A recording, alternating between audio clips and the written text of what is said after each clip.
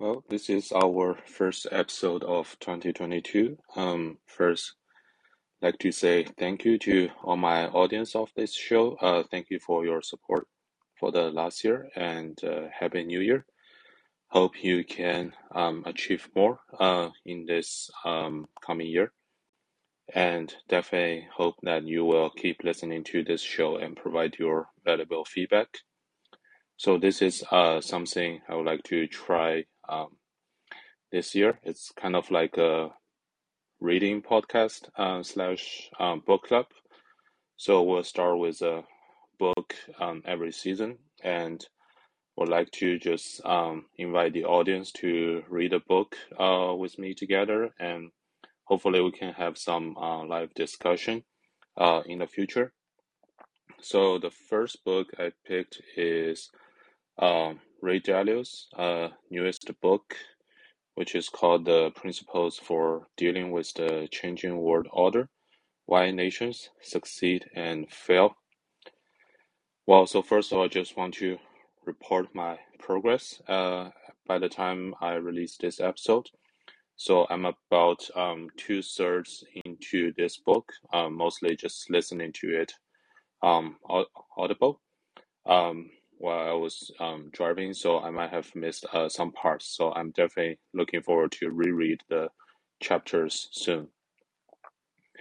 A little bit background introduction. So Ray Dalio is a American investor and hedge fund manager. He is the co-founder and chief investment officer of the world's largest hedge fund called Bridgewater Associates. This is a hedge fund that he founded almost 40 years ago, just from his apartment, and now it's becoming the most successful hedge fund in the world. So at least I would say he definitely has a lot of interesting things to say about the world order, especially from the aspect of economy and finance. So today, probably I won't talk about any too much details about this book, more like just providing a brief overview of this book.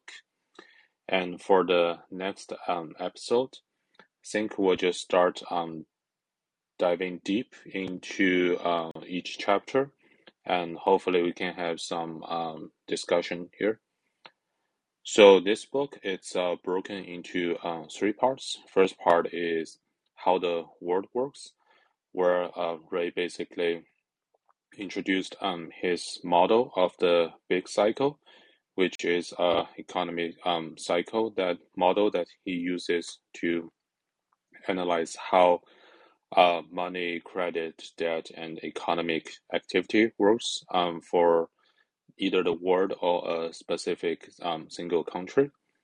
And at the end of this part, he provided some useful tips on how to invest as a group or as an individual in this big cycle. I'm not a finance or economy major, so this part is definitely a lot of new, interesting stuff for me to learn. And I will probably actually start a discussion um, of this part in the later episodes. The second part is called How the World Has Worked Over the Last 500 Years. And this is more like interesting historical lessons for all the big empires in the past 500 years.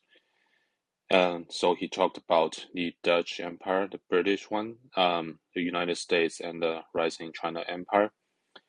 And the last part, he talked about the U.S.-China relations and wars. So these are definitely more interesting to read than the first part. And I've been mostly just listening to these chapters for now. So probably for the next part, we'll just start a short discussion on probably the Dutch and British Empire combined, because I think those two are like earlier and closer to time, and they share some of the similar features. And the last part is the very short part called the future, where he provides some outlook into the future of the world. Yep, so that's it for this first part of the reading notes, and we'll probably do another discussion next weekend on the rise and decline of the Dutch and British Empire. Hope you will tune in to any platform you are subscribed, and if you have any feedback or questions, feel free to leave a comment where you listen to this podcast, or you can direct message me on the platforms or through Twitter. Thank you so much, and Happy New Year.